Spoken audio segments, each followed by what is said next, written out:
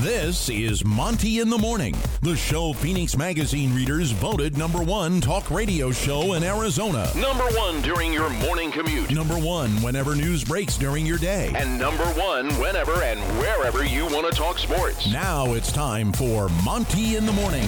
Hey, yo, man, how the heck are you? It is Tuesday, April 26th, 2022. And a night to forget for the Utah Jazz. We'll talk all about that Game 5 debacle. Coming up, make sure, though, that you check out our affiliate links freshly and newly updated in the description below on this podcast, whether you're listening on Spotify, Apple Music. Hey, thank you so much to everybody on Stitcher. You guys are awesome. The affiliate links are in the description below on YouTube. Of course, appreciate you guys being here. Give us a thumbs up and a like if you are here. Don't forget, we are still giving away a PS5. Yes, everybody asked yesterday, when are we giving it away? We will give that away when we get to 5,000 subscribers, and we're actually getting pretty close to that. We're at 3945. So a little bit of a slow day yesterday, but we are still moving towards 5,000. We'll have that for you. Probably, I would guess that's about a month away, generally based on how our subscriber stuff has been going. But without further ado, let's get into the Utah Jazz in Game 5 and what a wreck this was. I don't even know where to begin with the outcome and how you come out of Game 5. After you go to Dallas and you at one point trailed in this game by 33 points, the Jazz at no point were ever in position to win this game, and now find themselves with their backs against the wall after they shot a historically bad, and when I say historically bad, all time, the worst shooting performance in the history of NBA statistics. 3 for 30 from distance, 3 for 30 from three. And I'm not exaggerating. The single worst performance, according to Elias Sports Bureau, of any team in the history of the NBA who shot at least 25 three-pointers in a game. The Jazz went 3 for 30. We continued to see a trend where they just came out of the gate really slow. Dallas came out of the gate and got really hot, jumped out to a lead. And the Jazz seemingly never recovered from that. So I guess, Jake, the question is, what do they do in Game 6 to turn it around? Yeah, I mean, I think that Game 6 is going to be tough. I think Donovan, leaves this game with that injury. You left this game and walked off the floor in a way where you just didn't you weren't feeling good, obviously. It was embarrassing. It wasn't you weren't in good shape. So I think, what do you do in Game 6? I think you come back home. Hopefully Donovan can play. There's obviously a real word on how bad that injury is. And you hope for the best from a shooting perspective. You're back home. You would think you would shoot a little bit better. Well, to update that situation, he said after the game last night he did not think it was a significant issue. It was hamstring tightness. He said he jumped. We were tweeting about it as it happened. It looked like a non-contact injury. He said he went to finish at the basket and the hamstring tightened up. I think there's a lot of drama in the way that Donovan Mitchell carries himself. Certainly as he walked off the floor, he was doubled over in pain in the tunnel. And It turns out that it sounds like, and if you believe Donovan, he says he should be good to go Thursday night. You've got 2 full days of rest. He says he should be good to go on Thursday night for Game 6 with hamstring tightness. So, I mean, you feel good about that, but The question again, I don't know, what adjustments, if any, can you make to more compete in Game 6? Yeah, I mean, I think last night there was a clear decision by the Mavericks to basically bring a ton of energy and just outwork the Jazz, and I think that's what allowed them ultimately to contest a lot of threes early in the game and what made the Jazz life difficult. I think in Game 6 the energy has to be better. I think the minimum expectation for the Jazz is simply to pick it up a little bit as far as working hard as far as making the right decision, taking care of the ball, like all the little things in basketball that allow you to be in a game and to compete. They just simply have to do better, and I think that certainly I can't envision a scenario where the Jazz go 3 for 30 again from three. I just don't. This team is too good from three to do that 2 games in a row. So obviously they will shoot better, but at the end of the day, I thought last night, the Mavericks' progress and the reason they won this game was because they outworked the Jazz, and they played great defense, and that ultimately led to a lot of transition opportunities. And when you're playing in your own building and you're playing in transition, the crowd's into it, and it's a snowball effect. So I think that's ultimately what happened in this game last night, and I just was surprised that the Jazz. You just got – it wasn't even that you lost by 25 or whatever it ended up being. I mean, it just was the feel of it. Just getting throttled in that way was really, really surprising. I mean, we talked about on the show yesterday how we felt like this was going to be coming down to it. We felt like the Jazz were going to lose, but, I think you gave the prediction of like 118-112, like a close game, a typical playoff game, and that's just not what happened. So, adjustments in Game 6, I mean – is it an adjustment to say shoot it better? I mean, I don't think that's like an adjustment. I just think they're going to make more threes. I would hope that we see the continuation of the driving kick strategy that they were rolling out last night. I would hope that, ball movement is something that they use in Game 6 on offense to get better, higher quality looks, because that's something I noticed too. A lot of these looks last night were contested. A lot of the Dallas Mavericks looks were not contested. So I think it's just a matter of creating good looks for guys like Bogdanovich or guys like Don or guys like Mike, so they can knock it down at a higher percentage. And I think if you can shoot, 20, if you can make 20 of them and shoot 40% to get there, you're going to be in a really good spot in this game. But I think that your point about Donovan being, kind of interesting the way he handles things sometimes. I don't know if he's downplaying this or not. But what I can tell you is the last thing this team needs is a Donovan Mitchell with a bum hamstring. That's the last thing they need right now. Well, I think I'll just maintain what I've said for the last 6 to 10 weeks, which is you're watching the end of an era of Utah Jazz basketball. I think last night, just texting with messaging, I should say, with, one of the guys I know at the Jazz, unsolicited, late in the fourth quarter, I got a message from a guy that I talked to, and he just simply said devastating and never answered another message I sent. He just said devastating. And I think that about covers it. And the game ended and Mrs. Monty had gone to bed, and I was sitting on the couch, messaging with a couple of people that I know. And I am surprised that NBA Voices really put a lot of this on roster construction. And I think that you are seeing ultimately what this comes down to. And I think what you're seeing is the Jazz are just simply not athletic. And what you saw last night was a Dallas Mavericks team that consistently ran away from the Utah Jazz, that consistently contested threes. You're watching a guy in Dorian Finney-Smith sagging into the paint to double team on Rudy Gobert and still having the athletic ability to get back to the three-point stripe to contest that three. Now, I agree with you. You're never going to see the Jazz go 3 from 30 from three. I mean, they're too talented for this. But ultimately, it also goes back to the thing that everybody always says. You live by the three and you die by the three. Mm-hmm. This team, I have been begging this team to drive and kick. Please, more drive and kick. And it worked splendidly last night, with the exception of the ball going in the hole when you shot a historically bad 3 of 30 from three. The system is in place. Quinn Snyder can't make this team execute. Quinn Snyder can't go out there and shoot threes for this club. I think the adjustments that he's tried to make simply haven't worked. This is not a defensive team that can play zone defense in the NBA and expect to win games. That's not going to work. And I think we've seen that, 3-4 times this series, and it just simply hasn't panned out. So it's very difficult to expect a good result from something that you know is not a strength of yours.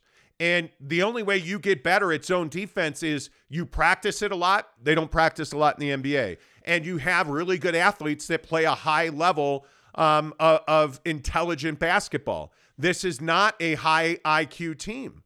You watch what happened with Hassan Whiteside last night in that altercation. Now, the foul against Luka Doncic, Hassan did absolutely nothing wrong. Everything short of throwing a punch in that altercation after that was really stupid. And to get yourself a double technical and ejected in that situation, and a lot of fans on Twitter last night were saying that Reggie Bullock also got ejected. He got ejected because he had picked up a previous technical foul. And then he got involved in that, which also was really stupid. But for Hassan Whiteside, you can't get ejected in this game.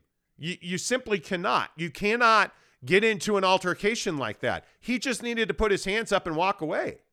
And yet you see this continually. You see, again, Royce O'Neal body blocking Luka Doncic, negating one three-pointer out of the corner, which last night would have been amazing to have that three-pointer go in. But because Royce O'Neal wants to play football instead of basketball, the three-pointer is disallowed, and it's a foul on Royce O'Neal.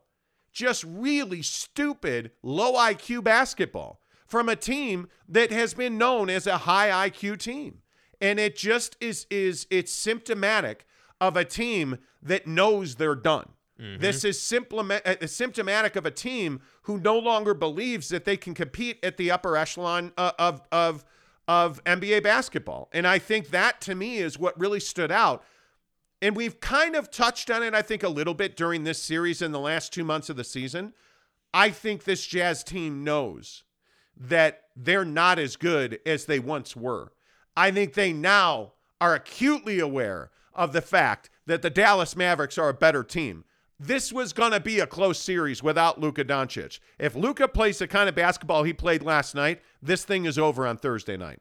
There's just, you're not beating them. When you look at some of the numbers in this game last night and you realize that it's not like the Dallas Mavericks shot the lights out. Dallas shot 27.9% from three, which is horrendous. Spencer Dinwiddie has been awful in this series, shooting the basketball. They continue, Luka included, continue to miss free throws last night. They only shoot 76% from the line, and the biggest felon there is Luka Doncic, missing 4 free throws last night. It's not like the Dallas Mavericks played their best basketball. That's the thing that really scares you. But they got back to doing the things that they do very well. Jalen Brunson, again, one-on-one against Rudy Gobert repeatedly. Spencer Dinwiddie, again, one-on-one against Rudy Gobert repeatedly. You look at Luka Doncic, somehow, some way, that last three-pointer he had 3 full steps, and nobody steps out on him. And he takes a wide-open 3, does his little shimmy dance, and we wind up calling a timeout. Like, it is the absolute worst-case scenario. And the problem that I have is I don't see a way to fix that. Mm-hmm. Because we can sit here and we can talk about, hey, you guys are too hard on the Jazz and they're making an effort. It's not that their effort is the issue. We talked about this with David Locke the other day when David Locke said on Twitter that he watched every play over and over and it was a lack of effort. No, it's not a lack of effort. It's a lack of ability. It's a lack of ability. They can't compete with the Dallas Mavericks' athletic ability. It is that simple. We are watching it. And for everybody who got pissed when I said, hey, that game in Houston is a real problem. That game where they won in overtime and they waved goodbye to the fans in Houston, you know why that was a problem? Because it was an absolute indicator of what things were to come. And all you're seeing is the LA Clippers series from last year, the Houston Rockets, the Minnesota Timberwolves. You look at all these teams that just come in against the Jazz and they just run by them. They force them to get into the paint because they know that the Jazz are going to turn the ball over. Last night, the Jazz turned the ball over 13 times and gave up 21 points on 13 turnovers. 21 points on 13 turnovers. Incredible. And the other thing real quick, not to just rant on, but the other thing that should shock you, do you know how many fast break points the Dallas Mavericks had last night? When they were up by 33 at one point. The entire game, they only had 8 fast break points. The Jazz had 7. It's not like they were sprinting up and down the floor. They beat you in the half court, repeatedly punched you in the face in the half court, and there was nothing you could do about it. And the solution is there's one solution to this. You have to completely remake this roster. Yeah. And repeatedly, the people who I talk to around the NBA, the guys I talk to at the Jazz, have repeatedly said that's the plan this summer, is to make significant foundational changes. And I think that the hardest part of last night, and we'll see what happens after Thursday night. If this series goes 7 games, we're going to have a different conversation. If the Jazz somehow win this series, now we're having a totally different conversation. But if they roll in to the Vivint on Thursday night and they do this again, that's a different deal than foundational changes over the summer. You have a guy, in my opinion, in Quinn Snyder. The narrative on Quinn Snyder has changed a little bit over the last couple of weeks. And it's changed a little bit more during this series. I think if you get blown out like this again on Thursday night, I think Quinn Snyder probably is out of a job. I think if you get embarrassed at home in Game 6, I think there's a good chance Quinn Snyder's out of a job, because this is embarrassing. You got humiliated last night. Yeah, and I think there's a difference between, playing, bad basketball, but also being immature. Like, I think that's the biggest thing last night. You talk about not having an answer. That's why you saw the scrappiness at the end of the game. That's why you saw the Hassan thing. That's why you saw the Royce O'Neal thing. Like, all of that was second half, frustration, no answer. So that's the biggest problem. It's not like Quinn can just go to the bench. See, and that's the thing for the Mavericks. Last night when Luka's getting tired in the middle of a run, he takes a possession off and just gives it to Brunson, and they do what they were doing earlier in the series when Luka wasn't playing. And that ultimately, I think, is the biggest issue for the Jazz. They don't have an answer. And I saw a lot of people on Twitter saying, "Oh, well, where's Donovan Mitchell? Donovan has been absent in this game. Like, where's he at?" And yeah, he didn't shoot well last night. Nobody did. And he didn't have a good performance last night. Nobody did. And so that's why I say, like, I don't know if this is a product of this team being tired. I don't know if this was just like, hey, the Mavericks were just better than us tonight, or what it is, whatever narrative we want to go with. But I just felt like they just didn't come ready to play. Like, whether we're talking about turnover, like Bogdanovich turning it over on the post, whether we're talking about not playing good defense, whether we're talking about going 3 from 30 from 3, like that's like they just were not mentally ready to go into Dallas and compete. And in the NBA, even against the worst team, if you don't come ready, you're going to get lit up. And I think that this Dallas Mavericks team, while I don't think they're certainly an NBA Finals team, they're definitely good enough to beat people. And I think that was the frustrating thing for me last night watching this game. Yeah, it is certainly frustrating, to say the least. But again, your frustration should be with this roster. I think too quickly we try to point the finger at, Donovan Mitchell this or Rudy Gobert that. I again say Rudy getting exploited by Jalen Brunson and Luka Doncic last night is not Rudy Gobert's fault. I mean, Rudy Gobert is a wonderful defender in the paint at the rim, but in no way, shape, or form should this guy be one-on-one with a guard on the perimeter. And Luka Doncic is not a guy that relies on quickness. He's battling a significant calf strain, and he went right by Rudy Gobert, who is a 7'1" center and should not be guarding guys on the perimeter. I again just continue to maintain that Rudy Gobert should not be on the floor in a game like this. Rudy Gobert should be a 20-minute guy in a game like this, not your leading scorer. Rudy Gobert was the leading scorer last night. I don't know how much you guys have looked in. I've spent a lot of time trying to find some trends in these numbers. Rudy Gobert had 17 points and 11 rebounds last night. He was by far your leading scorer among the starters. And the only guy who really had a good game last night was Jordan Clarkson, scoring 20 points, 9 of 15, 20 points. Not as efficient as you would like. Now, 0 of 4 from 3, but not as efficient as you would like, but 9 of 15, 20 points. He's the only guy that really answered the bell. I mean, did his job. Again, I think we're watching a guy in Mike Conley simply unable to do the job. unable to do the job. He looks, and the entire team, not just Mike Conley, this entire team is out of gas. They look absolutely exhausted. They are not able to run up and down with Dallas. I think you're watching hustle plays, all of them go to the Dallas Mavericks. I mean, I look at Richardson last night, or Green last night, excuse me, and it's shocking that he plays 14 minutes, doesn't make a shot, but made 3-4 really critical hustle plays along the baseline and the sideline. He saved that one ball that wound up going down as a three-pointer after some rotation. That was a big moment in that game. I look at Maxi Kleber's a great example. I don't think Kleber scored last night. Nope. He did not, but he gave you 5 rebounds. He's in the paint, putting a hip into Rudy's chest, rebounding the basketball. Like, they beat you in every facet of the game. They out-hustled you. They out-muscled you. They shot the ball better, even though they didn't shoot well at all. They shot the ball better. They moved the ball better. They executed their offense better. Like, you got humiliated last night, and there's no way to fix that. That's the issue.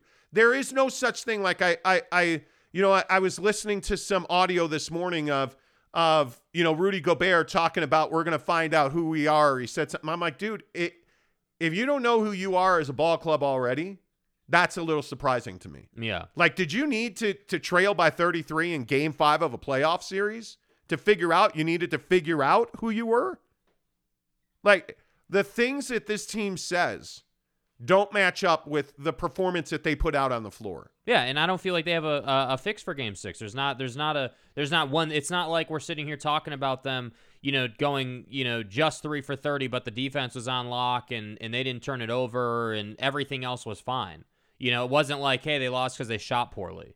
Like that. That's why I say, like, that question about, hey, like, what are we going to do in Game 6 to have a better outcome? I'm not exactly sure. I literally just think it's, hey, you're going to shoot the ball better, but the effort has to be at a higher level. Like, but I also wonder, what was the expectation coming into the season? Because my guy Tony Jones, who I think is head and shoulders the best Jazz guy that covers this team, Tony Jones wrote a column after the game last night that said a season that began with so much promise is on the brink. Did this season begin with so much promise? Well, I think when they re-signed Mike Conley, if we think back to that, the reason that they said they re-signed him was because they wanted to run it back. What was the narrative coming onto the team? Hey, we lost to the Clippers because of injuries. That's essentially what the narrative was. Hey, we didn't progress through that series because we had injuries that prevented us from playing our basketball. So let's run it back with Mike one more time. So we're going to re-sign him. And let's see what we can do. But that's not how it's panned out, even though he stayed healthy. I totally disagree. I don't think there was promise in re-signing Mike Conley. And again, it's on tape. Everything we say on the show is right there in front of you. It was a huge mistake to re-sign Mike Conley. This is a guy that's always injured. Right now, he's out of gas, and you're paying him $21 million a year. Like, I never saw great promise. Where the flying fuck is Rudy Gay? Somebody explain to me, the great Rudy Gay signing, depth, small ball. Rudy Gay hasn't played a solitary second in this series. It's the playoffs, and he ain't playing.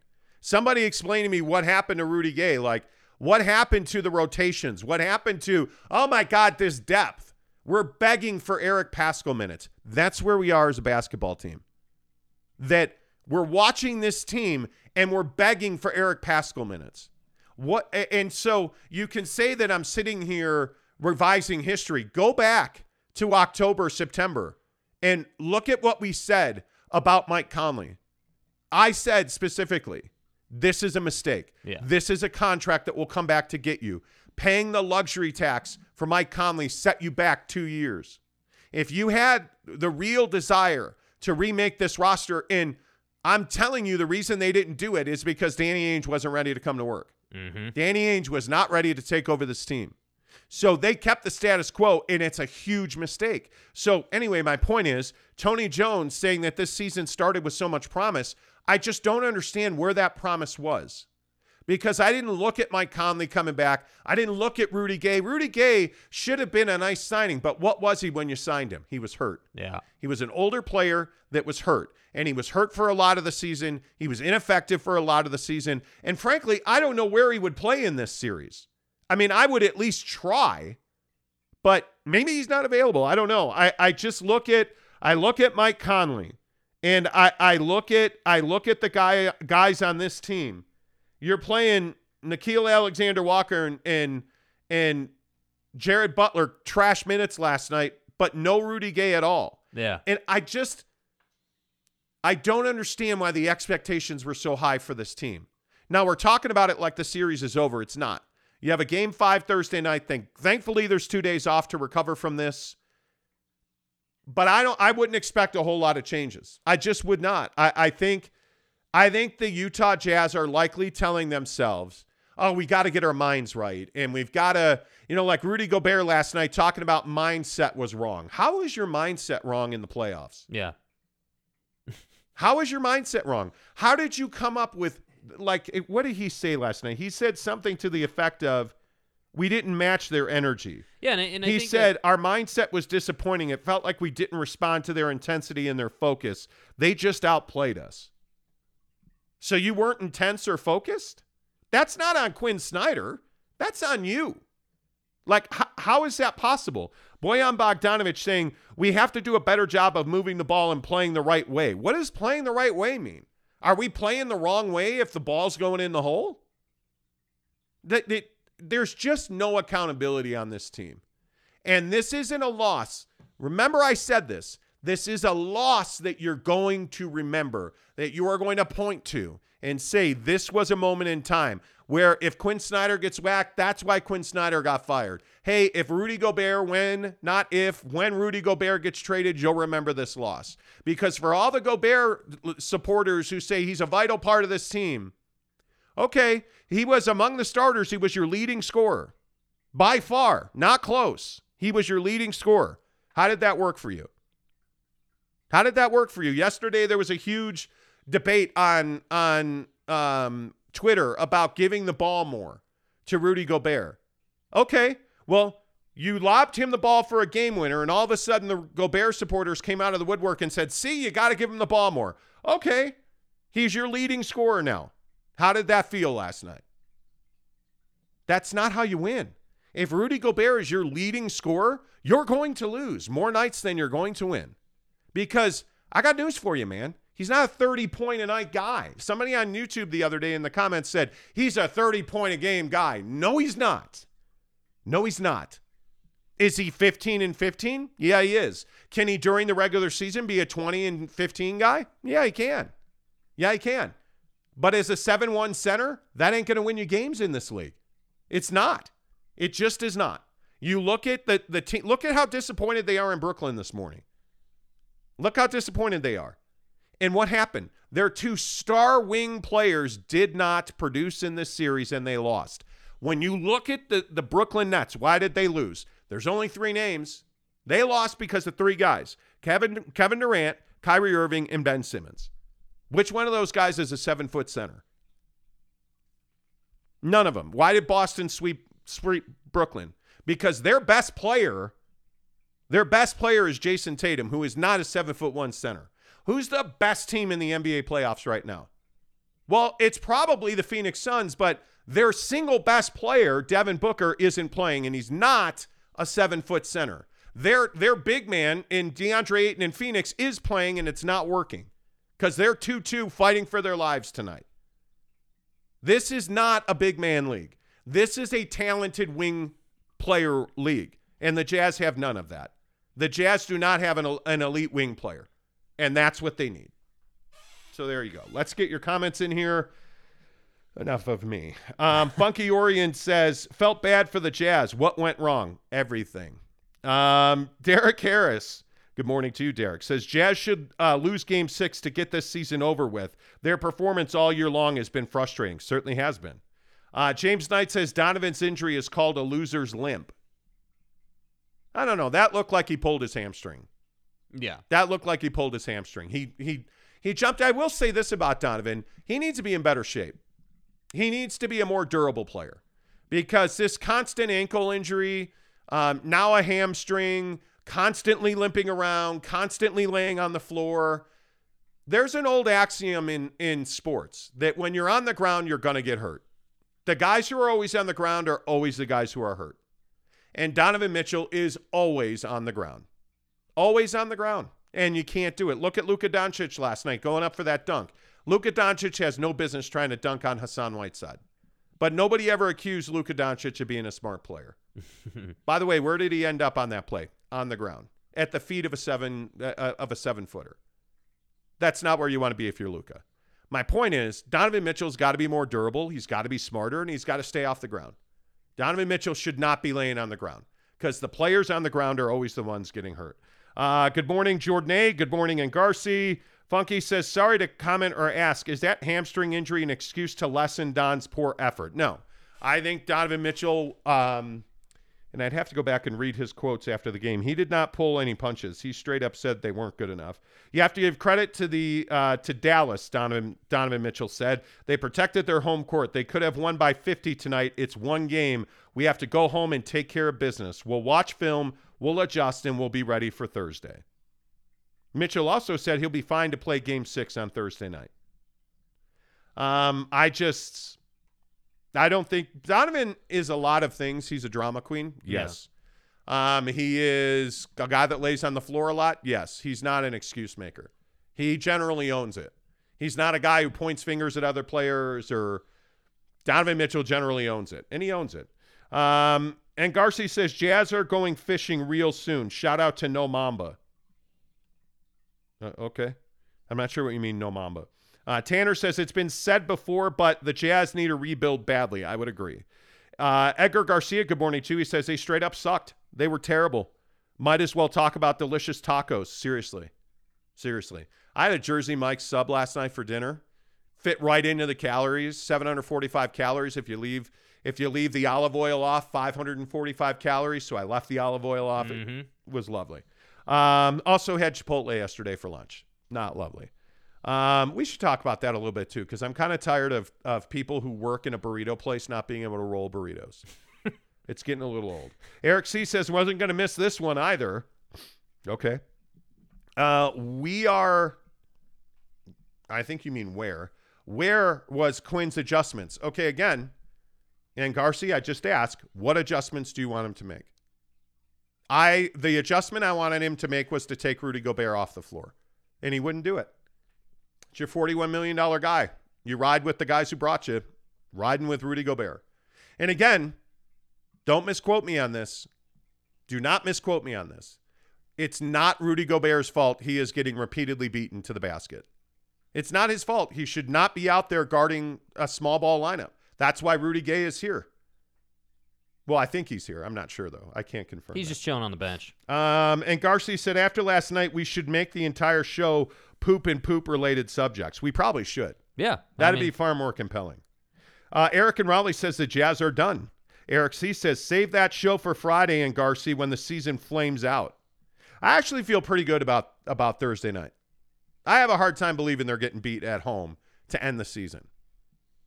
That doesn't feel like how this series will go. And Luka Doncic last night said something that was pretty surprising.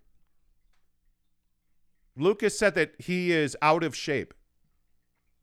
He only missed 10 days. Now, it's a pulled calf. You're probably not doing a lot of cardio. Okay, I get that. But are you so out of shape that you're having trouble staying at game speed, he said? He's not exactly the most cut player, as we all know. No, I would agree with that. Jesus Christ destroys atheism. Says Donovan's hamstring. This now makes 3 straight years being banged up. Danny Ainge will be trading most likely 6 players and hopefully fire Quinn. He won't stand pat. Trust me. You watch. Okay. And Garcia says Jazz need them new white and poop brown uniforms. Okay. It's a poop theme for Garcia today. Mm-hmm. Can the Suns hold off the Pelicans? Well, I think that's a very interesting question. Booker is not going to play tonight. And he's got a grade 1 hamstring tear. Strain, which, by the way, a hamstring strain, I don't know how many people know this, means there's a little tear in the middle of the hamstring. Anytime you hear the word strain, it means that there's tearing in the hamstring. It's not a complete tear.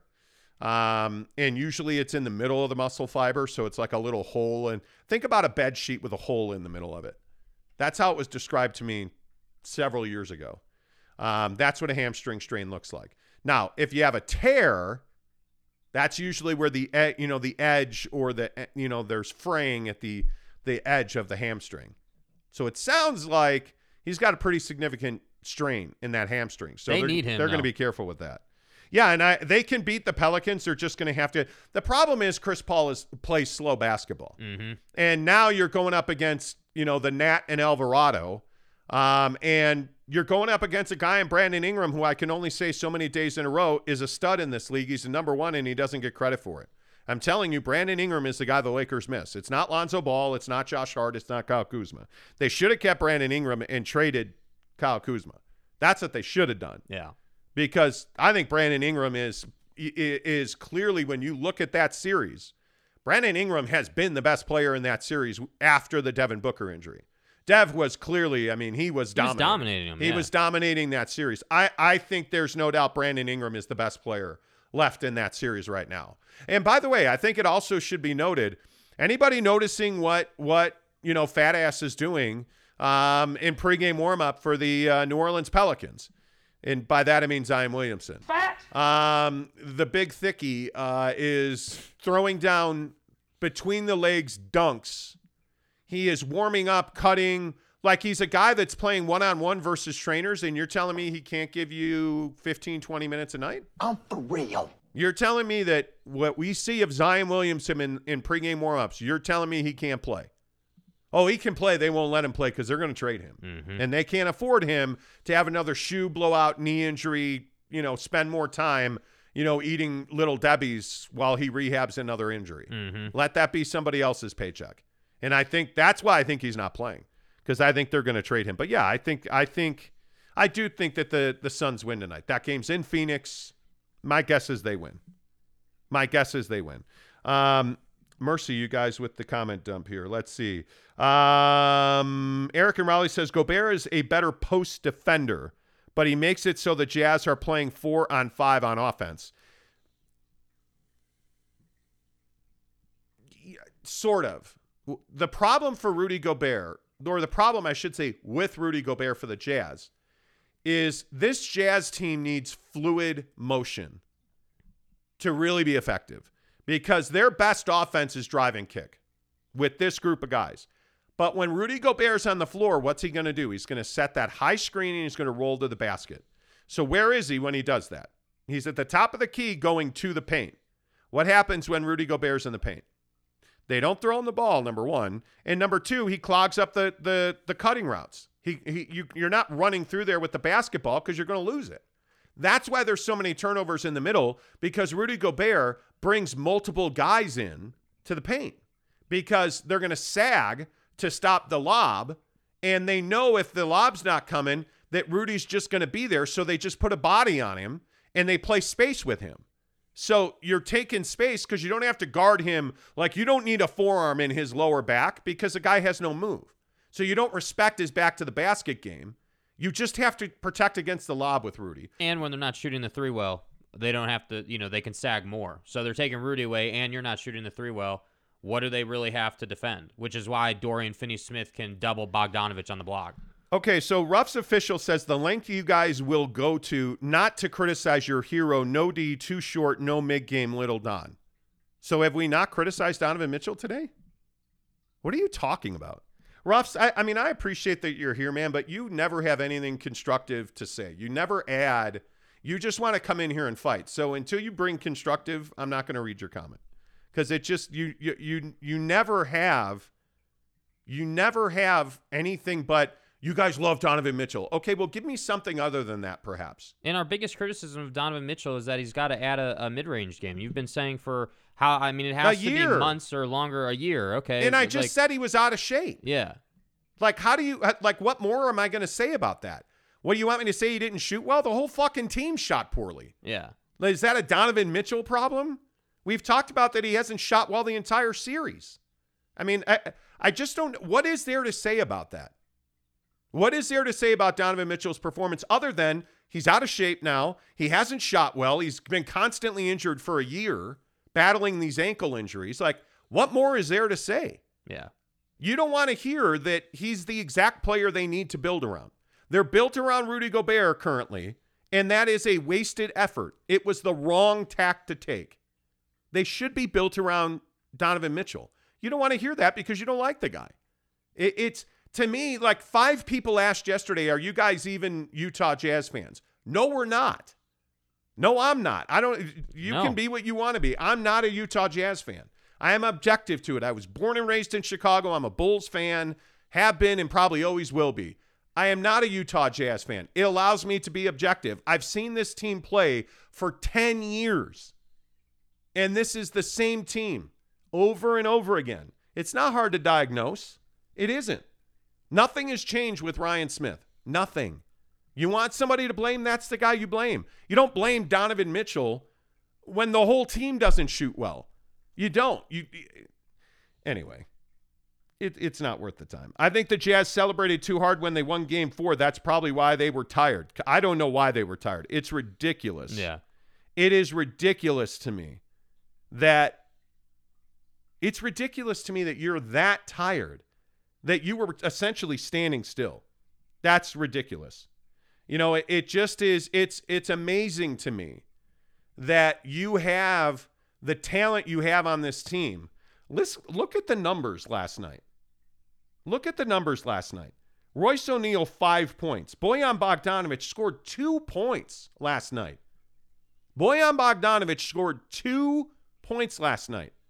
For a guy that I think you need, if he doesn't score 20, they just about don't win. And he scored 2 points. It's incredible. You look at Don scoring 9 points, 4 of 15 from the floor, 0 of 7 from 3. He scored 9 points. Your best player, your superstar, scored 9 points. Yeah. The problem is, this is that game. If this is February, you just throw this game out and forget it ever happened. The problem is, it's April and it's Game 5 of a playoff series, and you no-showed.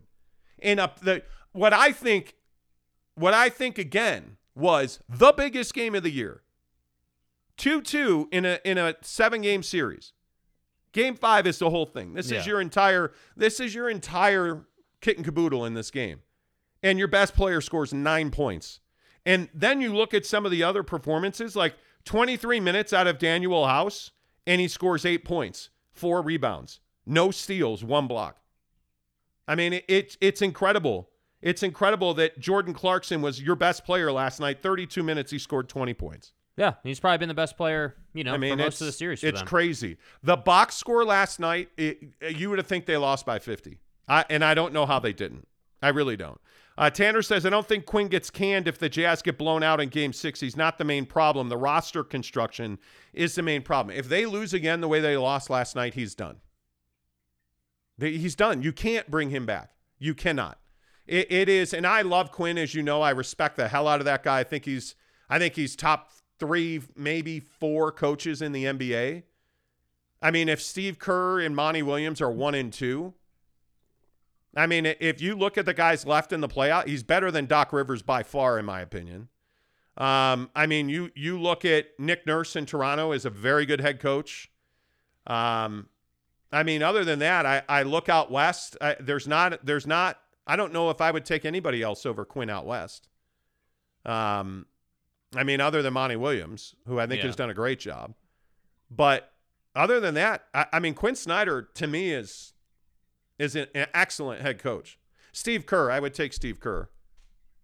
I think he's top 4 or 5 coaches. Yeah, and I think that sitting here running it through. Itself. I mean, I think what he's had to work with and what they've been able to do as a team. Like, I almost feel like this season makes the what they did last year even more impressive. Like, being the 1 seed in the NBA last season, like the postseason that you did have, even though you flamed out against the Clippers. Like, now this season, the way it's gone down, I'm like, damn, dude, like you did crazy work last year. You did God's work last year, frankly, because this team, and that's the thing that's so befuddling to me, and probably what we'll talk about this summer. How is it that you were that team last year?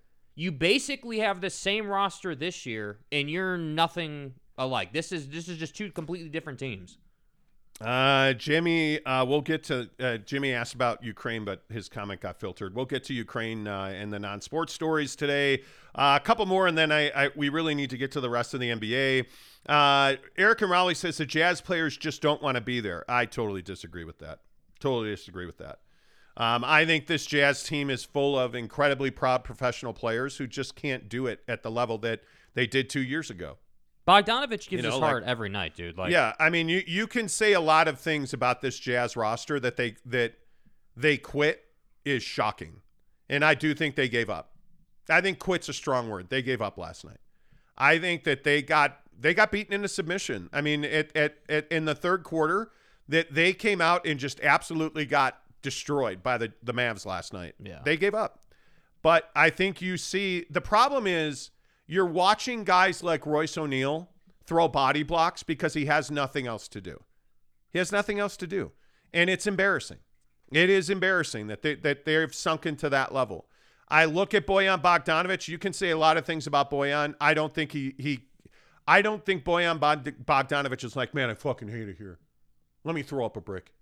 Like that. That's just ridiculous. Yeah. Most of the guys who play in Salt Lake City love playing in Salt Lake City. I think Rudy Gobert loves playing here. I think Rudy Gobert would be here the rest of his career if they would let him. Hopefully they don't. I don't think guys here are like, I can't wait to get out of here. I just don't think that's the case. I think you're looking at guys, and Bojan's probably the best example of this. He's just not physically capable of competing at the top end of the NBA. I mean, he's just not athletically gifted that way. And he really never has been. What is his highest, best skill always been? He's always been a sniper. And now the ball's not going in the hole. And a lot of it is because he can't create the space to make the shot anymore. Well, and I mean, certainly some of that is he's playing a ton of full court defense. Like we've seen a lot in this series that he's picking guys up 94 feet away and playing that defense all the way down to the other end. So you can't tell me, because he hasn't been doing that all season. So you can't tell me that level of effort isn't having at least some impact on his ability to make threes as far as fatigue is concerned. Yeah, I just think, call it what you want. I mean, Bojan Bogdanović looks tired. Yeah. I mean, he just looks, they don't rotate defensively. Okay, so what is it? You either don't know to rotate or you can't rotate. They know to rotate because you can tell they're just too slow to get there. That Reggie Bullock 3 on top where he was open by 5 feet is just, I mean, it's unacceptable, man. Like, there's a lot of hate for Luka Doncic in the comments, and I'm right there with you. He is, in my opinion, Luka Doncic remains one of the most unlikable players in the NBA. Mm-hmm. I mean, the flopping stuff, the constant bitching at the official, this thing with Hassan Whiteside last night, get out of here. Like, you're not a tough guy. You're not dunking on anybody. Yeah. Like, just shut up and suck it. Like, I mean, you're a jackass, man. Like, the problem is he's really talented. He's a very good player. But he's that soft Euro player, Like, I just don't know. I like, there's so many moments in that game. I mean, the penultimate moment is Royce O'Neal on a night where you can't buy a three, where the broadcasters are saying, like I think he said something to the Spiriditas said something to the effect of you can't hit the broadside of a barn. Yeah. And then Royce body blocks Luka, and they cancel a three that actually went in. I mean, how much clearer of an example of the terrible night you're having is that? Like it just is what it is. Conley and O'Neal need to not touch the court. They are done. Mike Conley, the problem is you're paying Mike Conley $21 million a year. You're paying the luxury tax. His ass needs to play. Yeah, and that's kind of a narrative on this team, isn't it? Paying guys a lot of money who aren't exactly, difference making, if you will. You're seeing you're seeing Daniel House come back to the middle. Daniel House just essentially attacking Bojan Bogdanović the other night. Guy, know your role. Know who you are. Like, you can't be mouthing off at somebody on the bench. And you're an average player. Like, you're asking so much out of a guy like Daniel House. You're asking him to be a cleanup hitter when he's a guy that should be a utility player who plays once every other day. And you're asking him to be a guy for you. I mean, I was happy to see that smaller defensive-minded lineup, but not with Rudy Gobert. Like, it just doesn't. They don't have the pieces to fit. They really don't. You know, I just think that you with Rudy on the floor specifically, and I don't mean to be redundant. I know we've pounded this topic into the ground, but you either got to give him the ball a hell of a lot more, or he can't be on the floor. And the problem is that Rudy, if you throw Rudy the ball in the mid post, put him in the middle of the paint, throw him the ball. He is a really good passer. And I'm being serious, but he won't pass. He wants to dribble. He wants to bring the ball down, dribble it, and then try to do a finger roll layup. That's always a turnover. It's always a turnover. They repeated the stat last night on the NBA postgame show. He is 18%. 18% when he dribbles the ball. I said 18% when he dribbles the ball. That's horrendous. By far the worst in the NBA with one dribble or more. It's terrible. Like it's just terrible. Yeah. So if you give him the ball more, and this is what I say to guys like Ruff's Official and everybody else who wants Rudy to get the ball more, why would you want that? Tell me the positivity that comes from feeding Rudy Gobert. What good happens when you give him the ball? If you're not lobbing it to him, that play the other night to win game 4. You lobbed him the ball, he dunked it. He's going to convert that 70-something% of the time.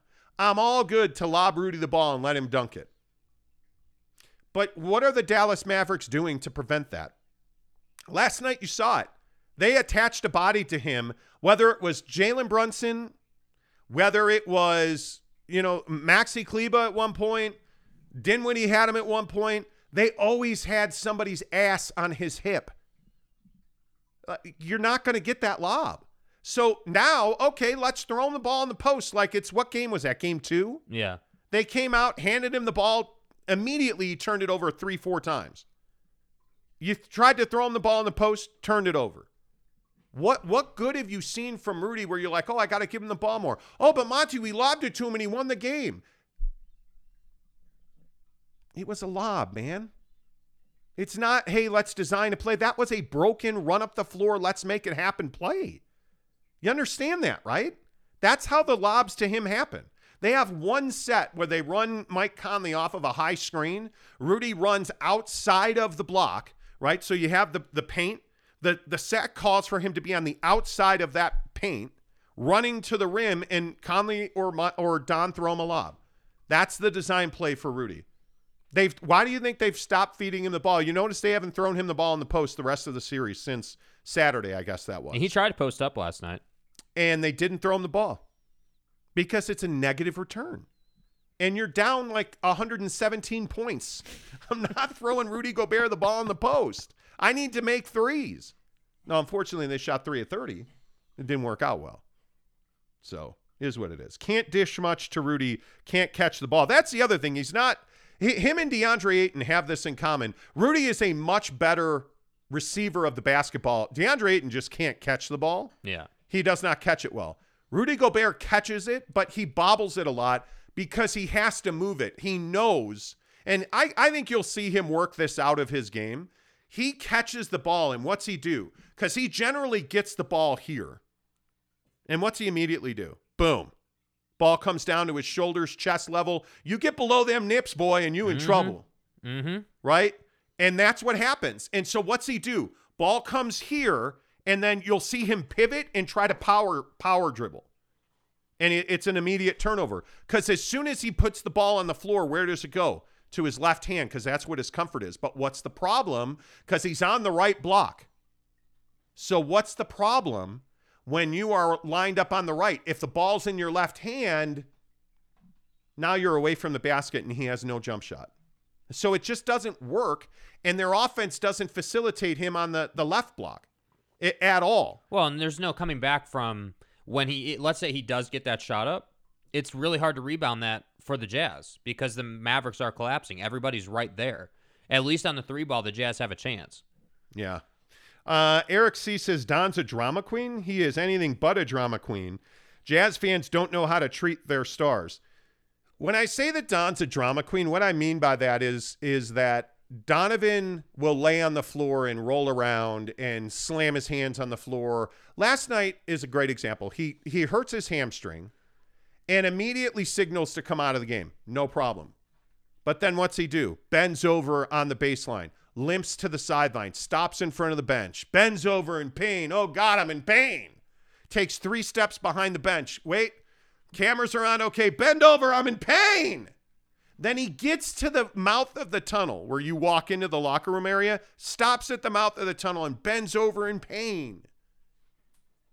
Come on, guy. Just walk back to the locker room. Everybody knows you hurt your hamstring. We get it. We get it. That's what I mean by he's a drama queen. Yeah. That's what I mean. He is a superstar by any measure. There is no doubt about that. You know, Ruff's official says Rudy can dunk with ease and has 72% field goal percentage.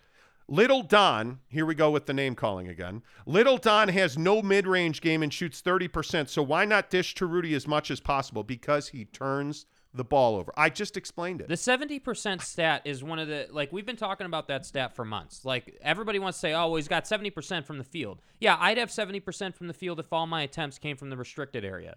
Like, you have to understand, like, take it with a grain of salt. It's not like Rudy's out here at the elbow or the three-point line and he's shooting 70%. And again, I'm just asking you, man, is that your best offense on this team? If Rudy Gobert is dunking the basketball, you only get 2 points for that.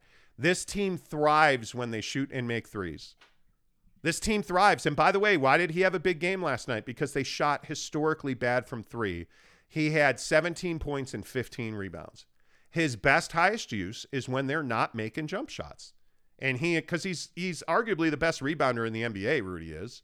So he feasts when they miss shots. Like, let's not, the thing I hate is when we do, oh, well, he's 70% from the field, or we take, and we see this all the time on Twitter, we're going to take a stat, we're going to use that stat to build an argument, but that stat is a house of cards. It doesn't apply to the floor. Yeah, it's incredibly misleading. It just is not. It's not realistic. Can I agree that Don needs a better mid range? Can I agree? And I've been a little bit harsher on Don. I don't think he's shown up in this series the way he should have. Like, I just don't think that he's done what he needed to do. We can talk about that. But let's not say that, well, we need to give the ball to Rudy because little Don or no Mamba Don or whatever the hell they call him is not a good option. He's your best option, and he's not playing well. That's a problem that needs to be fixed. Yeah, I just think that Rudy Gobert has a very specific use. He has a very specific use. He cannot create his own shot. You cannot throw him the ball because he cannot dribble. And I just say, okay, if his field goal percentage is 72%, but he only converts on 18% of possessions where he dribbles one or more times, how can you give him the ball and say, hey, post up and let's give? I mean, it makes no sense. And by the way, what happened when they took him off the sense. floor? What happened to the rest of the team when they took him off the floor? They got much faster because Eric Paschall comes in usually in his stead and just runs up and down the floor. Now, Donovan Mitchell shooting an air ball on a wide open layup at the front of the rim, I don't know how you explain that. Eric Paschall missing 2 bunnies last night, don't know how you explain that. One fan pointed out on Twitter last night that if that had been Rudy, he would have dunked the layup that Donovan missed. The problem is Donovan created that layup from the top of the key. So Rudy would have never been in that situation. Yeah. So, like, we can sit here and we can – why is it so hard for all of the – Ruff, and even I'll ask you this. Remember, these guys aren't calling names anymore, so I don't expect to see nacho cheese or buckets of bullet. Bucket of bullets has nothing to do with the Jazz, by the way. There's nothing to do with the Jazz. What are you talking about? And I do call him Juanacho Belgrande all the time. That's not like little Donnie. Like, what are you talking about? It's what are a you play talking on about? His name. Yeah, I'm going to move on because it's just ridiculous. It is absolutely ridiculous. Michael Burton says, again, you can't expect to win a championship in this league relying on 1 or 2 stars. You need more than that in this league. Again, I think Boston's showing you that. Mm-hmm. Boston's got Tatum. Boston's got Brown, but they've also got Daniel Tice and Marcus Smart, the defensive player of the year. You've got Williams. You've got, all of these guys that play their role really well, really, really well. And I think that's what makes teams like Miami very good, because Miami plays they're well coached and their role players play really well. The Jazz role players are very limited. Guys like Daniel House, guys like Royce O'Neal, they're very limited. And at the minimum, you need your starting five to contribute and do their job. And in this series, the Jazz starting five have not. By the way, all right, real quick, on Brooklyn, how much blame does Kevin Durant deserve? No, I think he deserves a lot of blame. I think it's his team. I think that Kevin, because he's Kevin Durant, he needs to bear the responsibility. Do I think he played his ass off and gave it everything he had? Yeah, absolutely. But that wasn't good enough. And I think that, this team, I agree, went through a lot this year, but that's mostly their fault. Like the Kyrie thing, like him yesterday saying that I wasn't trying to make it about me and we did everything we could so that I can play. Well, I got news. It was about you. It was a choice. It is on you. You wouldn't get vaccinated, so you couldn't play. Like, that's your choice and your responsibility. Like, that's why we see the lack of continuity play out in the playoffs against the best defensive team in the league. Am I a Kevin Durant guy? Yes, I am. Have a field day with me today. I don't really care. The guy is the best player in the league. He didn't live up to it. And I got news for you. The reason he probably wasn't able to live up to it is because he's been living up to it all year. He's carried this team all year. At some point, the free ride for the rest of the squad runs out. I mean, you can only ask him to do so much for so long. Their three best players showed out last night. Kevin Durant, Kyrie Irving, and Seth Curry all played very well. The problem is you got 2 points out of Bruce Brown. You got nothing out of Andre Drummond. You got nothing out of Blake Griffin, who finally was getting significant minutes. He played 18 minutes last night and didn't score. Your role players ultimately win for you. I look at Boston, and again, I just think Tatum scores 29. Jaylen Brown gives him 22. Marcus Smart gives him 20. You get 13 from Horford, 14 from Grant Williams. You're getting, the other Williams back in shape. Like, they're a team that's full of role players that execute. They're a better team. Yeah. We shouldn't be scared to say they're a better team than Brooklyn. And I look at Toronto last night and the way that the Raptors dominated Philadelphia. They did that, I would remind you, without Fred VanVleet, who is out. And what happened? You got Gary Trent Jr. scoring 16 points in 39 minutes and absolutely filling the bill. And you get Scotty Barnes and Anunoby, and Pascal Siakam was fantastic last night. And, Achua off the bench was big. Like, all of their guys contributed, and they blew out a Philadelphia 76er team who got 20 points from Joel Embiid, who after the game said it's by far my worst performance of the postseason. And I would agree with that. All of this, the problem for the Sixers was they had no bench last night. All of their starters scored in double digits. I mean, James Harden had 15 and 7 dimes, but you got nothing from George Niang. You got nothing from Reed. Thibault was a 0 last night, and now they got to, you remember this game was in Philadelphia. Now they got to go to Toronto and have no Thibault there because he's not vaccinated. Like, Philadelphia is in trouble, man. Is that 2-2 or is that 3-2? That is 3-2. Philly leads that game 3. Yeah, or that 3-2. Series 3-2. Yeah. So they're going to be in for a dogfight. And then I look tonight at what's going on in New Orleans, the New Orleans Phoenix series. That game and the Minnesota-Memphis game, both those series are at 2-2. And I don't know. I haven't seen an update on Anthony Edwards, but boy, you feel really good about Minnesota. By the way, John Morant, the most improved player for the 2022 season. I mean, there's significant injuries happening around the NBA right now, and I firmly believe that it's because of the cycle that we've seen since the bubble. Yes. Played the bubble, compressed schedule last year. NBA, look at Devin Booker. Compressed schedule 2 years ago. NBA Finals last year. Olympics last year. Short summer right into a full NBA season where he plays a full slate of games because Book was pretty much uninjured this year. I want to say he played 70 games. But you look at the wear and tear that's going on with a lot of stars around the NBA. This is not a surprise. This is not a surprise at all.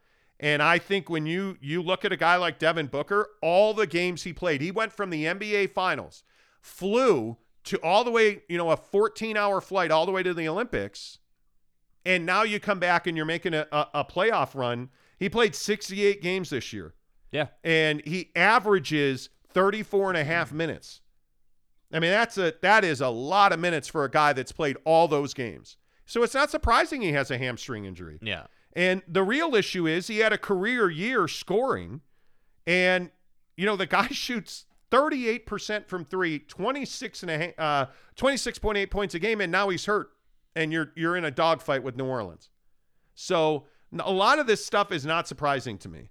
It really is not. And that's the thing about the Jazz. You have all your guys. Yeah, that's the real ball breaker. There's nothing. It's not like you're dealing with injuries. I mean, obviously, Don last night a little bit, but he said he basically, if you go off his word, he'll be fine. So, you've had your guys. And the other thing, while you've been talking and listing off a lot of these names, like, when you're talking about, Toronto or Philly or, these other series, even Boston, you listen to these names and you start to understand, man, there's a lot of athleticism on these teams. They may not be the best players in the league. Like Robert Williams in Boston isn't the best big in the league, but man, can he play, and he works hard, he hustles. I look at Toronto, they're a team full of guys who are not nearly even close to the best team or talent in the league, but they're work hard guys. They have a lot of athleticism. That's how they win games. The Jazz have to win games by not committing stupid fouls and shooting 40% from three. That's just an unrealistic expectation in today's game. Like a lot of these games, like last night, I think, during the Brooklyn game, towards the end there, they were talking about how Durant, I think at the time he had 28 points.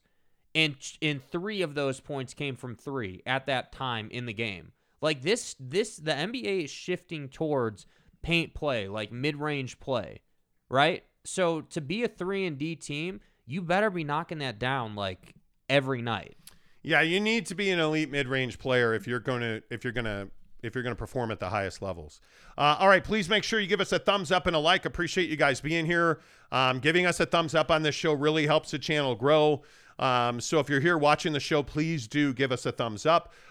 Real quick, I'm going to get to Trevor Bauer because there was a significant update in the Trevor Bauer story yesterday. First of all, Major League Baseball needs to get off the pot here.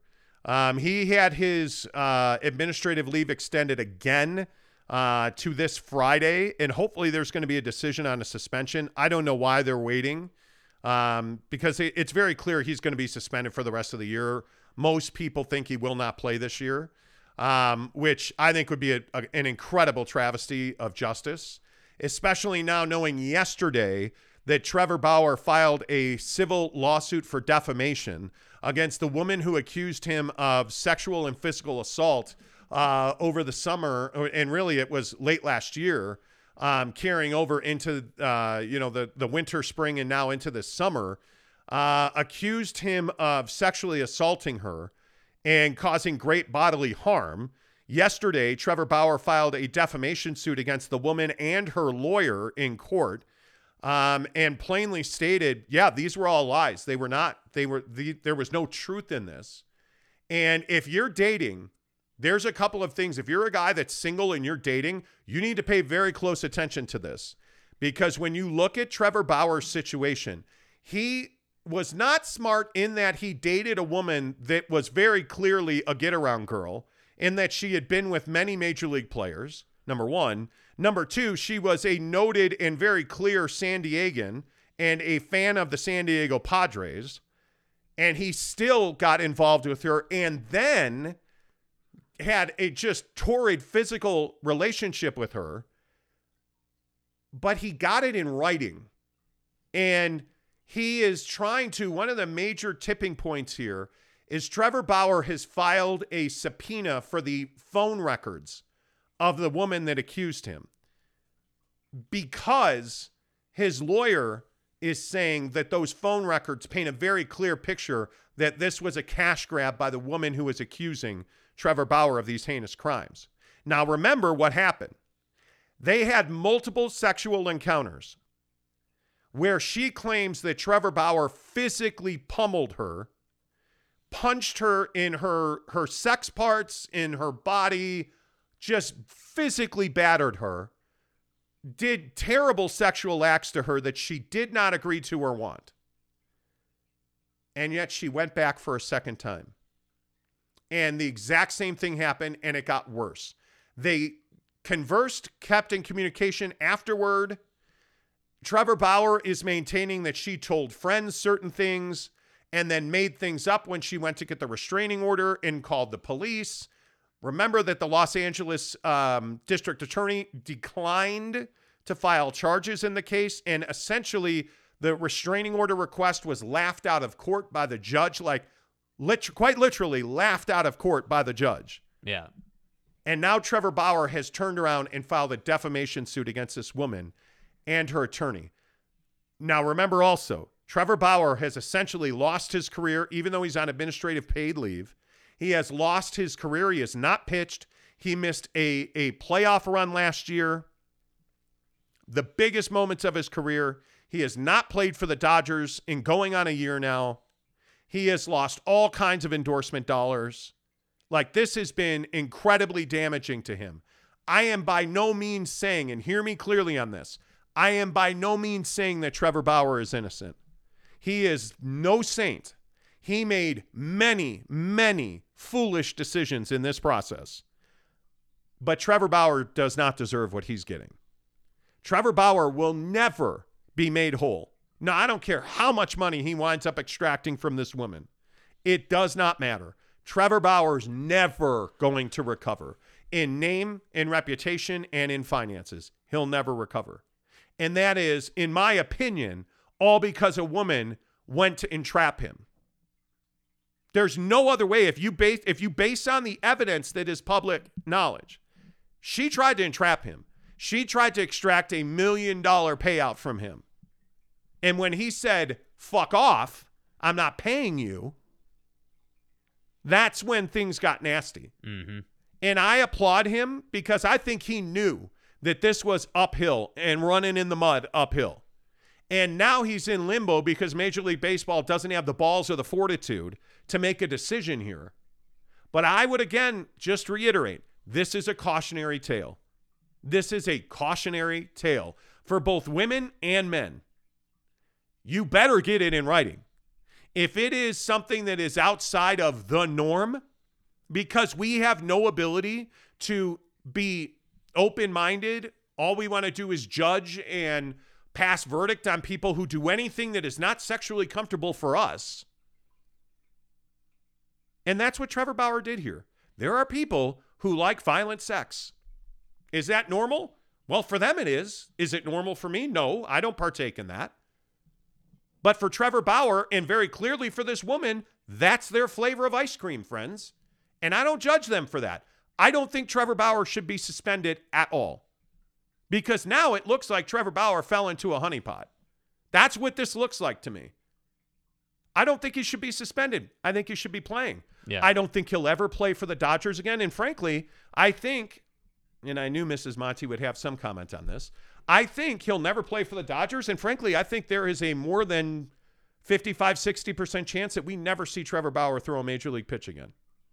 I'm just going to say I agree with you. Wow. Like I think that we judge people on things that we think are deviant or whatever, but I think it was entrapment.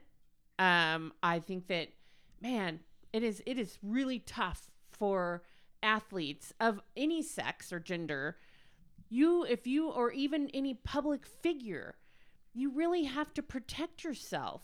And normal people probably too, average people like us.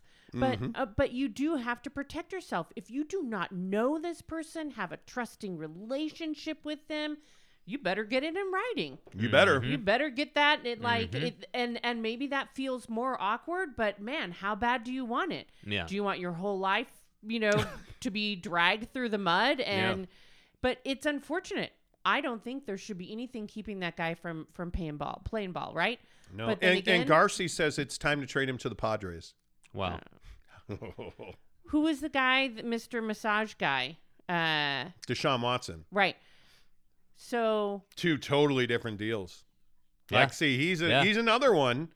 I think this whole situation, though, where athletes find themselves in these unique situations, because they're having a little bit too much fun. And I think the only difference here is that Bauer didn't do anything wrong. You may not like it. It may seem foreign to you, but he didn't do anything wrong based on the evidence we have. The Deshaun thing is more shocking because there is this whole idea that he flew people in and was doing things that they didn't want, basically sexually assaulting people, and he's still going to play. And the hilarious thing about that situation is Deshaun's not paying a price. He's not paying a price. Baker Mayfield's paying a price. I think Deshaun Watson will not play this season in the NFL.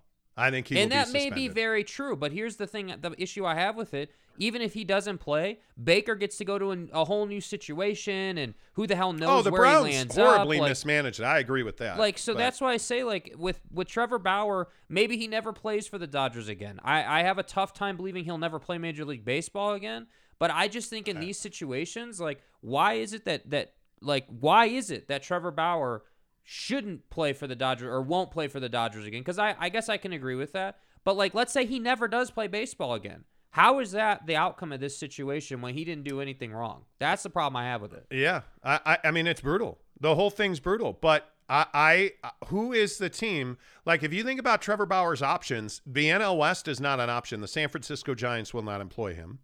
I don't believe the LA Dodgers will employ him. That's what's so interesting to me, though. Why won't you employ this guy? Is it just because he did some stuff? It's because let's not even pull punches on this. We are so scared to acknowledge that people like sex in this country. We live in a state where sexual repression is a way of life. The state of Utah is one of the most sexually repressed states in the union. That's true. And what I'm telling you is, it shouldn't matter what you like sexually. This is our whole homophobic situation in this country.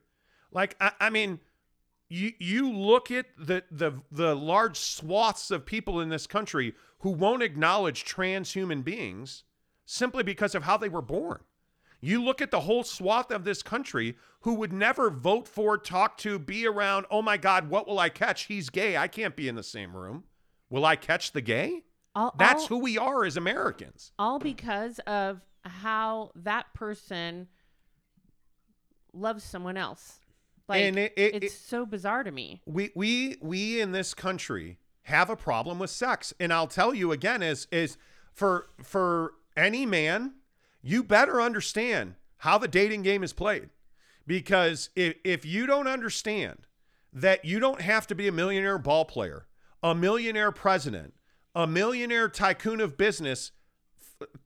I mean, look at Bill Gates. Bill Gates gave away half of his $1 billion fortune. And I don't care who you are. When you give away half of just $1 billion, that's a lot of fucking money. That's still $500 million. But when that happened because you were banging some chick at the office, allegedly, when you're Bill Clinton and you lose a legacy because you got a beach in the Oval, when you're the Kennedys and you're out banging Marilyn Monroe, do you really think you the UPS driver? Do you think you the cop? Do you think you the whoever? Do you think you're going to get away with that? You're not going to get away with that. This is fucking America. You know the worst part of it is how many women in this country are sexually assaulted and don't report it. Mm-hmm. It happens every day in this country because we have problems with sex, because as parents, we will not talk about it. And I look at this Trevor Bauer situation specifically. Trevor Bauer, Deshaun Watson made one critical mistake mentally. They thought they were above it because I'm Trevor Bauer, because I'm Deshaun Watson. Girls want to have sex with me when I call them for a massage, allegedly. Mm-hmm. They want to see my penis because I'm a quarterback, allegedly. That's the problem. We can't open and honestly talk about sex in this country, and it leads to stuff like this. It does. There's a stigma around Trevor Bauer. He physically, I don't know what you want to say. He laid hands on a woman while they were having sex. He allegedly choked her. I don't know what happened now. He allegedly choked her, and it was consensual. She asked for all the pain. That's a quote from a text message. After their first altercation, she texted him and said, "I'm ready for all the pain." And somehow he's the one losing millions of dollars over it. In his career, in his image, and everything. And you know what? Sean Mierzinski, he says he's still getting $230 million guaranteed. But again, and this is the disconnect between me, the guy that's a paycheck worker, and Trevor Bauer, who's getting $230 million guaranteed. Here's the thing you don't understand. The money isn't the money for them. The money. Why do you think Trevor Bauer, if you follow Trevor Bauer here on YouTube, you watch his vlogs, you should. Follow him on TikTok. He's actually an interesting follow. Do you think Trevor Bauer's out throwing bullpen sessions in Washington, D.C. in the middle of the night? Do you think Colin Kaepernick is working out on high school fields with teenagers because he wants the money? These guys don't have to do the things they do. Trevor Bauer is getting the money whether he wants it or not, right? Whether they want to pay him or not. He's in Washington, D.C., filing a lawsuit. I think it's Washington where he went. Yeah, because he was throwing in a Trevor Bauer is so, although he's got the money, he's so about the money that he is in a grass field in front of the White House playing long toss to keep his arm in shape. And making bald eagle jokes on his vlogs. They're not about the money at this point, man. Like, when you make that much money, the money almost becomes invisible. There's nothing like being on the mound in a major league stadium. Like, there's nothing that will replace that. No amount of money replaces that. No amount of money replaces taking a snap on an NFL field. No amount of money replaces, like getting to the playoffs and your given sport and being in those moments. That's what they want. Yeah. Elon Musk bought Twitter. Officially, it was announced yesterday. Yeah, how do we all feel about this? I use Twitter on a regular basis, but I will say I hate Twitter. I can't stand it. I use it multiple times every day. I think it is a detestable platform. So when it comes to Twitter, I'm split. What do you guys think? Like, Mrs. Monty, what do you think the upside of the positives of Elon Musk buying Twitter are? I have no positives. I don't know. Here's the thing that I worry about. Is that he's concerned that it's locked down too much and it's kicked too many people off and it needs to be Well, who's freer. the first person that commented on that? Marjorie Taylor Greene. Well, yeah. Marjorie Taylor Greene, as soon as that came out, said he's going to give me my Twitter account back. And the second person who commented on that, Donald Trump. Well, Yeah. Who said I'm not coming back to Twitter. yeah, he's going Whatever. Because he and Elon Musk are blood feud enemies. So he won't come back, and he's trying to build a social platform. Elon is not buying Twitter because he wants to give everyone's Twitter accounts back. Elon is buying Twitter because it's a cash grab, and he wants to revolutionize the platform because it's old. It is an old, outdated platform. I mean, one of his biggest stances is getting every human being on Twitter verified, and I think that's smart. But what will that do? Here's the other thing that people don't talk about. Yeah. What? A ton of people that are, and Donald Trump is one of these. People that are on Twitter that have like 100 million followers buy those followers. Yes. And who are they buying? They're buying robots that will follow them. And so what does Elon want to do? He wants to knock all of the robots, the bots, off of Twitter. He wants to purify Twitter, essentially. So what's going to happen to all those people with all those followers? All of a sudden, they're going to wake up one morning. I'm sure I only have 5,000. I think I have 4,100 or something like that on Twitter. I guarantee you, if and when this goes through, because by the way, they still have a whole lot of shit to go through. It's 3 to 6 months till he officially owns it and can start putting. So a I stamp have on it. 5,171 Twitter followers. How many of those are bots? I've got to think. Yeah, I mean, there's probably a decent portion. 1,000? Whether you pay for them or not. And you haven't paid for bots. No, I've never paid for Twitter followers. But, like, there's a good portion of them that probably are, because that's what Twitter is, and I'm telling you. If I paid for followers and only had 5,100, I'd be throwing my money away. That'd be sad. That would be. I hope he does improve it. I still have a Twitter account, but I'm not on Twitter anymore just because it got, like, it often is just a hate box. Like, it's the butthole of society. It's not where you want to be. People are either making fun of other people or they are hating on other people. There's not like a... What social media do you like? Because you're not a big social media person, generally speaking. Instagram is the one that I've gravitated towards the most. Because Facebook is just all the drama. Yeah, I'm not on Facebook It is, at all. totally. And Twitter can be exciting. Like, Twitter is very fun when there's like a hurricane or something. You can see all kinds of comments. Like, there's a lot of information out there. But look at the Donald Trumps and the Marjorie Taylor Greenes of the world. The reason they're not on Twitter anymore is because they spread hate and violence. And, yeah, and I don't want that. And that's what that's why I don't, like, a lot of people get pissed. I don't respond to a lot of tweets. I don't respond to a lot of tweets because, frankly, it's just there's no upside to it. It's negativity. We're not having constructive conversations. No, Twitter to me is, I like Tanner Plummer.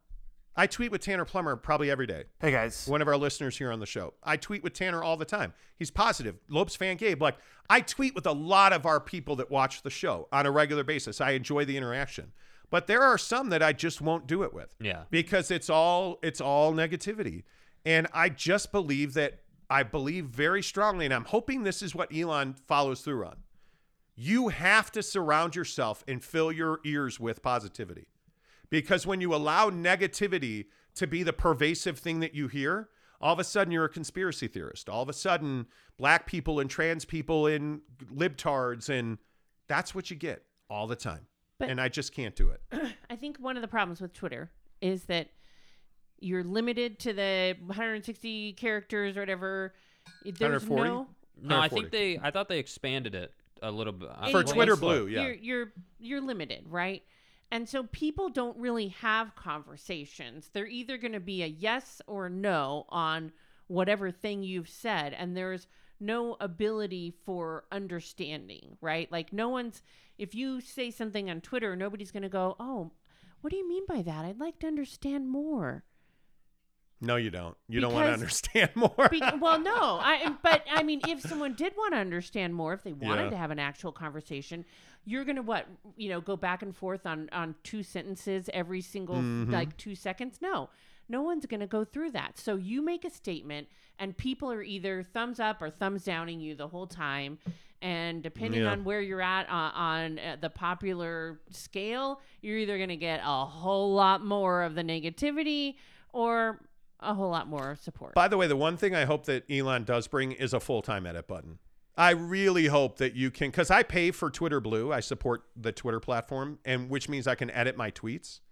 And by the way, when I say edit my tweets, when I hit send, it gives me 30 seconds to hit undo. And I can edit whatever, so sometimes I still don't do that. But it's Twitter Blue's worth it, by the way. I never have to see ads on Twitter anymore, and I can edit my tweets. Totally worth it. Now, on Facebook, if I could pay to not have ads and to not have all the junk, I would pay, and I would probably be on Facebook more. But thank you, they don't let me. Couple other political things. This fucking Mark Meadows disaster that came out yesterday. I don't know if you guys heard about this, but all of the tweets or all of the text messages that were unearthed from Mark Meadows, who was at the time of the insurrection in the election, was Donald Trump's chief of staff. Yeah. His texts from that day have been unearthed. And it is amazing the number of people who were working behind the scenes to overthrow the election. Yeah. Rick Perry, the former governor of Texas and the former energy secretary under Donald Trump, has vehemently and repeatedly denied being involved in the insurrection. And until the proof comes out. And then the texts from Mark Meadows came out. And Secretary Perry at the time, Rick Perry, was like, no, those are not mine. So the texts come out, and he sent multiple messages with suggestions on how to overthrow the election. And you know how we know that those are from Rick Perry? Well, they're on his government-issued phone. Well, the problem is that somebody could have had access to that phone and sent those texts. Mm-hmm. Yeah, he signed his name to the texts. He literally wrote Rick Perry and put his phone number there. So you're telling me that somebody took his phone without him knowing, sent a bunch of text messages, signed his name, and wrote his phone number there. This is the amazing part. They tried to do something that's never been done and had zero plan for it. So stuff like that's going to happen. You're basically incriminating yourself after the fact because you weren't prepared in the moment to complete this scheme that you had going. You know, the other guy that looks like a piece of shit is Sean Hannity. So, by the way, who was approving all of his talking points during the election and the insurrection? Mark Meadows. Like Sean Hannity doing his talk show on election day. They're losing badly, right? Like it looks like they're losing badly. Mark Meadows is sending him the zip codes in the counties where he needs to tell people, hey, in Fulton County, you got to get out and vote.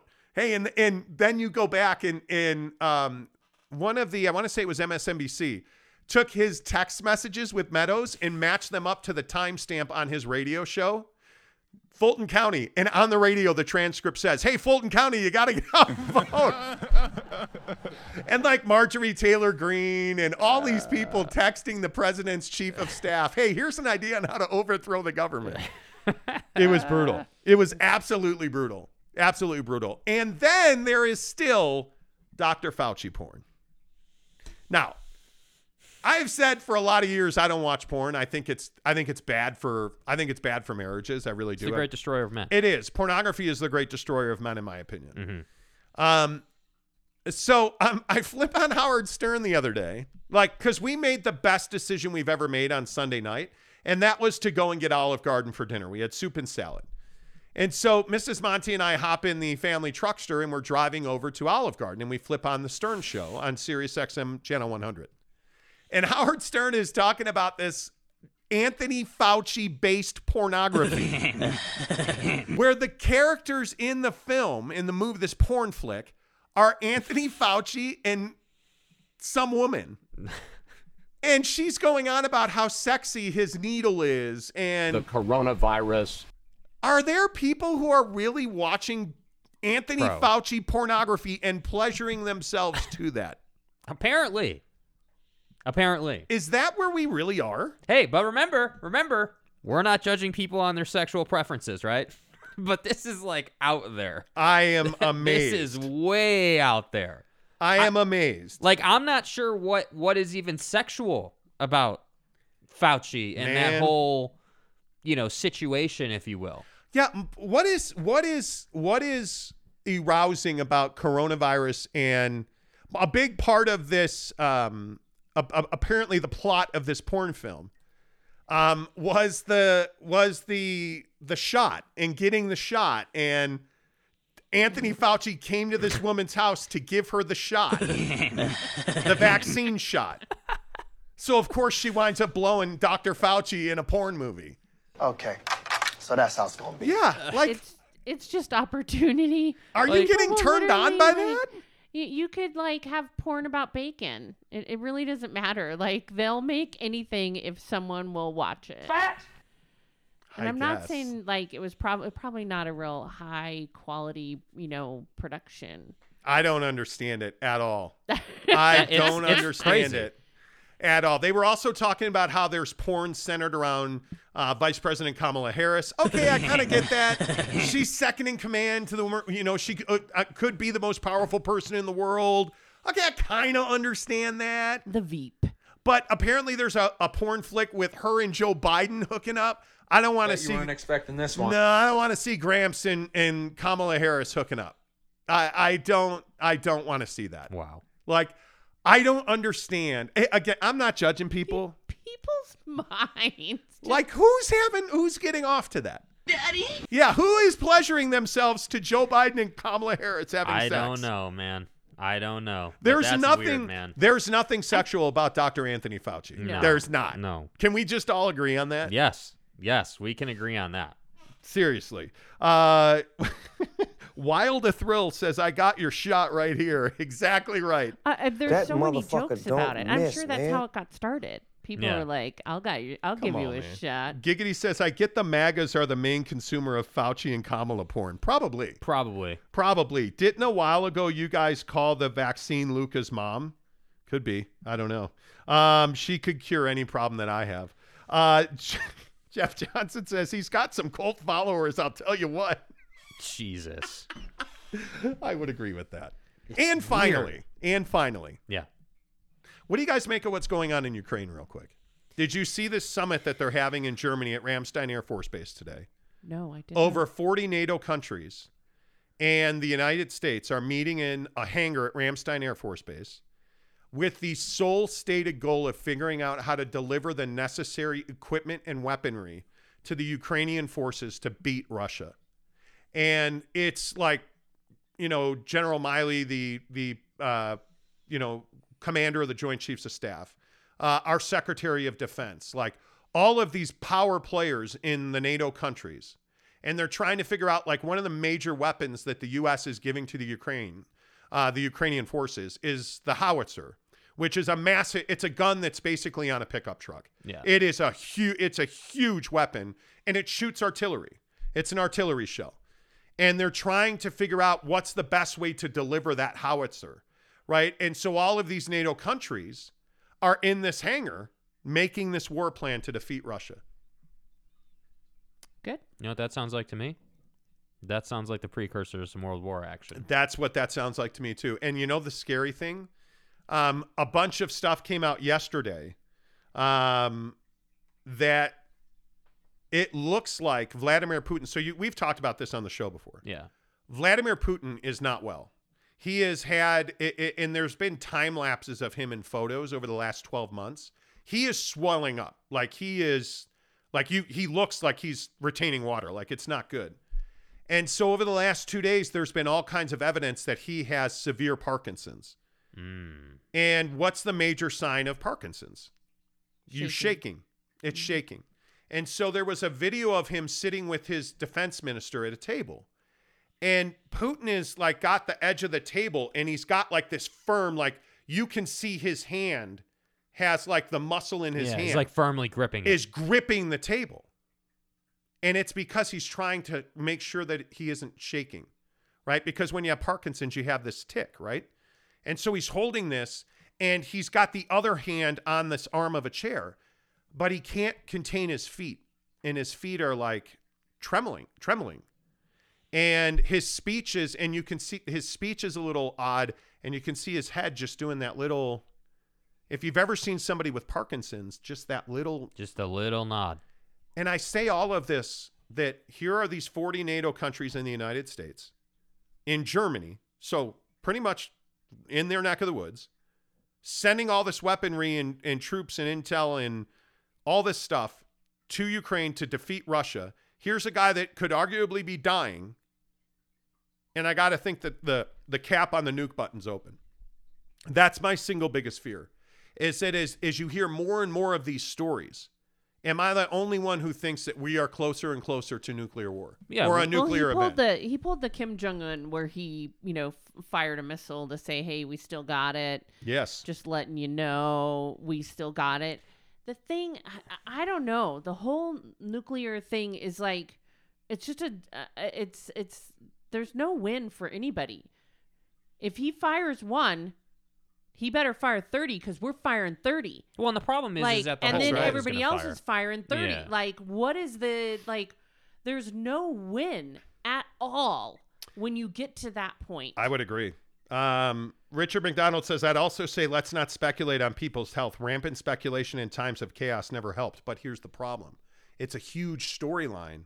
If Vladimir Putin is ill, and we've heard rumors for over, 2 years now, going back to the Trump administration, that Vladimir Putin was very sick. Yeah. And if he is ill, he has nothing to lose. And there's a lot of people saying that his last work in life, whether he's dying sooner or later, is to reform the USSR, to bring all those Russian states back together. I think it's a huge part of the story, because if he in fact is sick, if he has Parkinson's, and in Russia, by the way, if you are not physically well, and Parkinson's is a long, slow road home. It is not pleasant. Yeah. And it is not quick. Yeah. But he will not be able to be the visible leader of that country. And I think that's what scares him the most. Like, it's terrifying to me, because I think it brings in a certain point of desperation. But I don't think that people okay, let's say he is ill and let's say he is not well.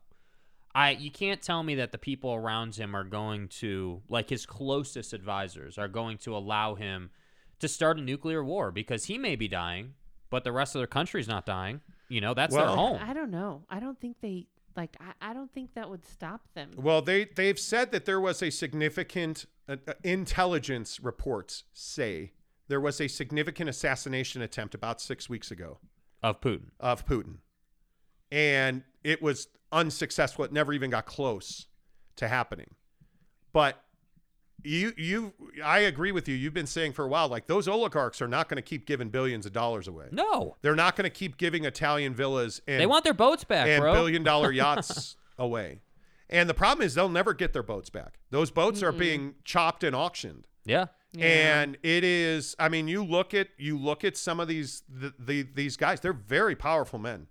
They are not to be trifled. If Putin is on an island in this whole situation, meaning that he's the only one that really wanted this war, if you will, this conflict with Ukraine, if he's the only one that wants it and all is everybody else around him is just along for the ride because it's his war, that is different than, hey, everybody in Russia wants to take over Ukraine. That's totally different. Well, and there's a narrative, and I want to say that Fox is the one that has tried to dispel it, so take it with a grain of salt, but there's a narrative that very closely compares, to Richard McDonald's point here, that very closely compares Vladimir Putin's trajectory with that of the Nazis.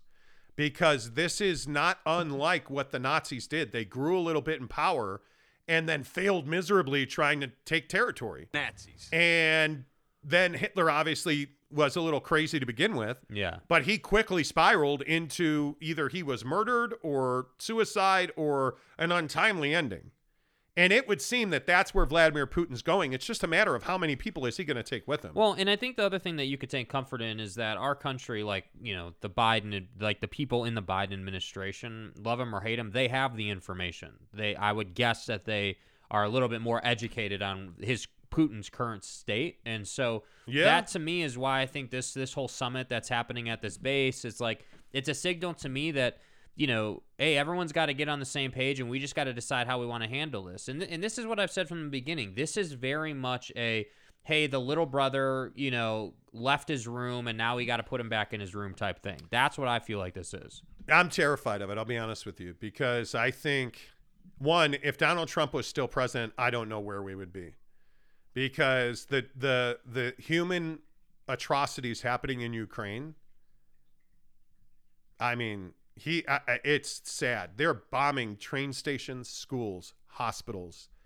I mean, apartment buildings, churches. They're bombing Jewish holy sites. They're bombing, and that's what I'm saying. Like the breaching the walls of Chernobyl, which is in Ukraine. Breaching the walls of Chernobyl. Like, you just don't give a shit about humans. Yeah, and that's what's so hard for me to understand. Is I don't think Vladimir Putin is scared to die. I think he's scared to die alone. And that's a very difficult place to be when you are sitting on the button. Yeah. And it's terrifying to me. It is terrifying to me. All right, we got to go play the music. Appreciate everybody being here. Thank you so much. If you're here right now, please give us a thumbs up. Appreciate you watching the show. Appreciate you subscribing. There are good people on both sides of the invasion, Fat Jesus says. No, Donald, there's not. Fat Jesus never fails to end on a high note. Well, we picked up 7 subscribers during the show. Appreciate that. Thank you very much. If you're here right now, give us a thumbs up. We'll give away our PS5 at 5,000. Please shop our affiliate links, which are below. Just updated last night, and they are spectacular. Until tomorrow, say goodbye, Jake. Goodbye, Jake.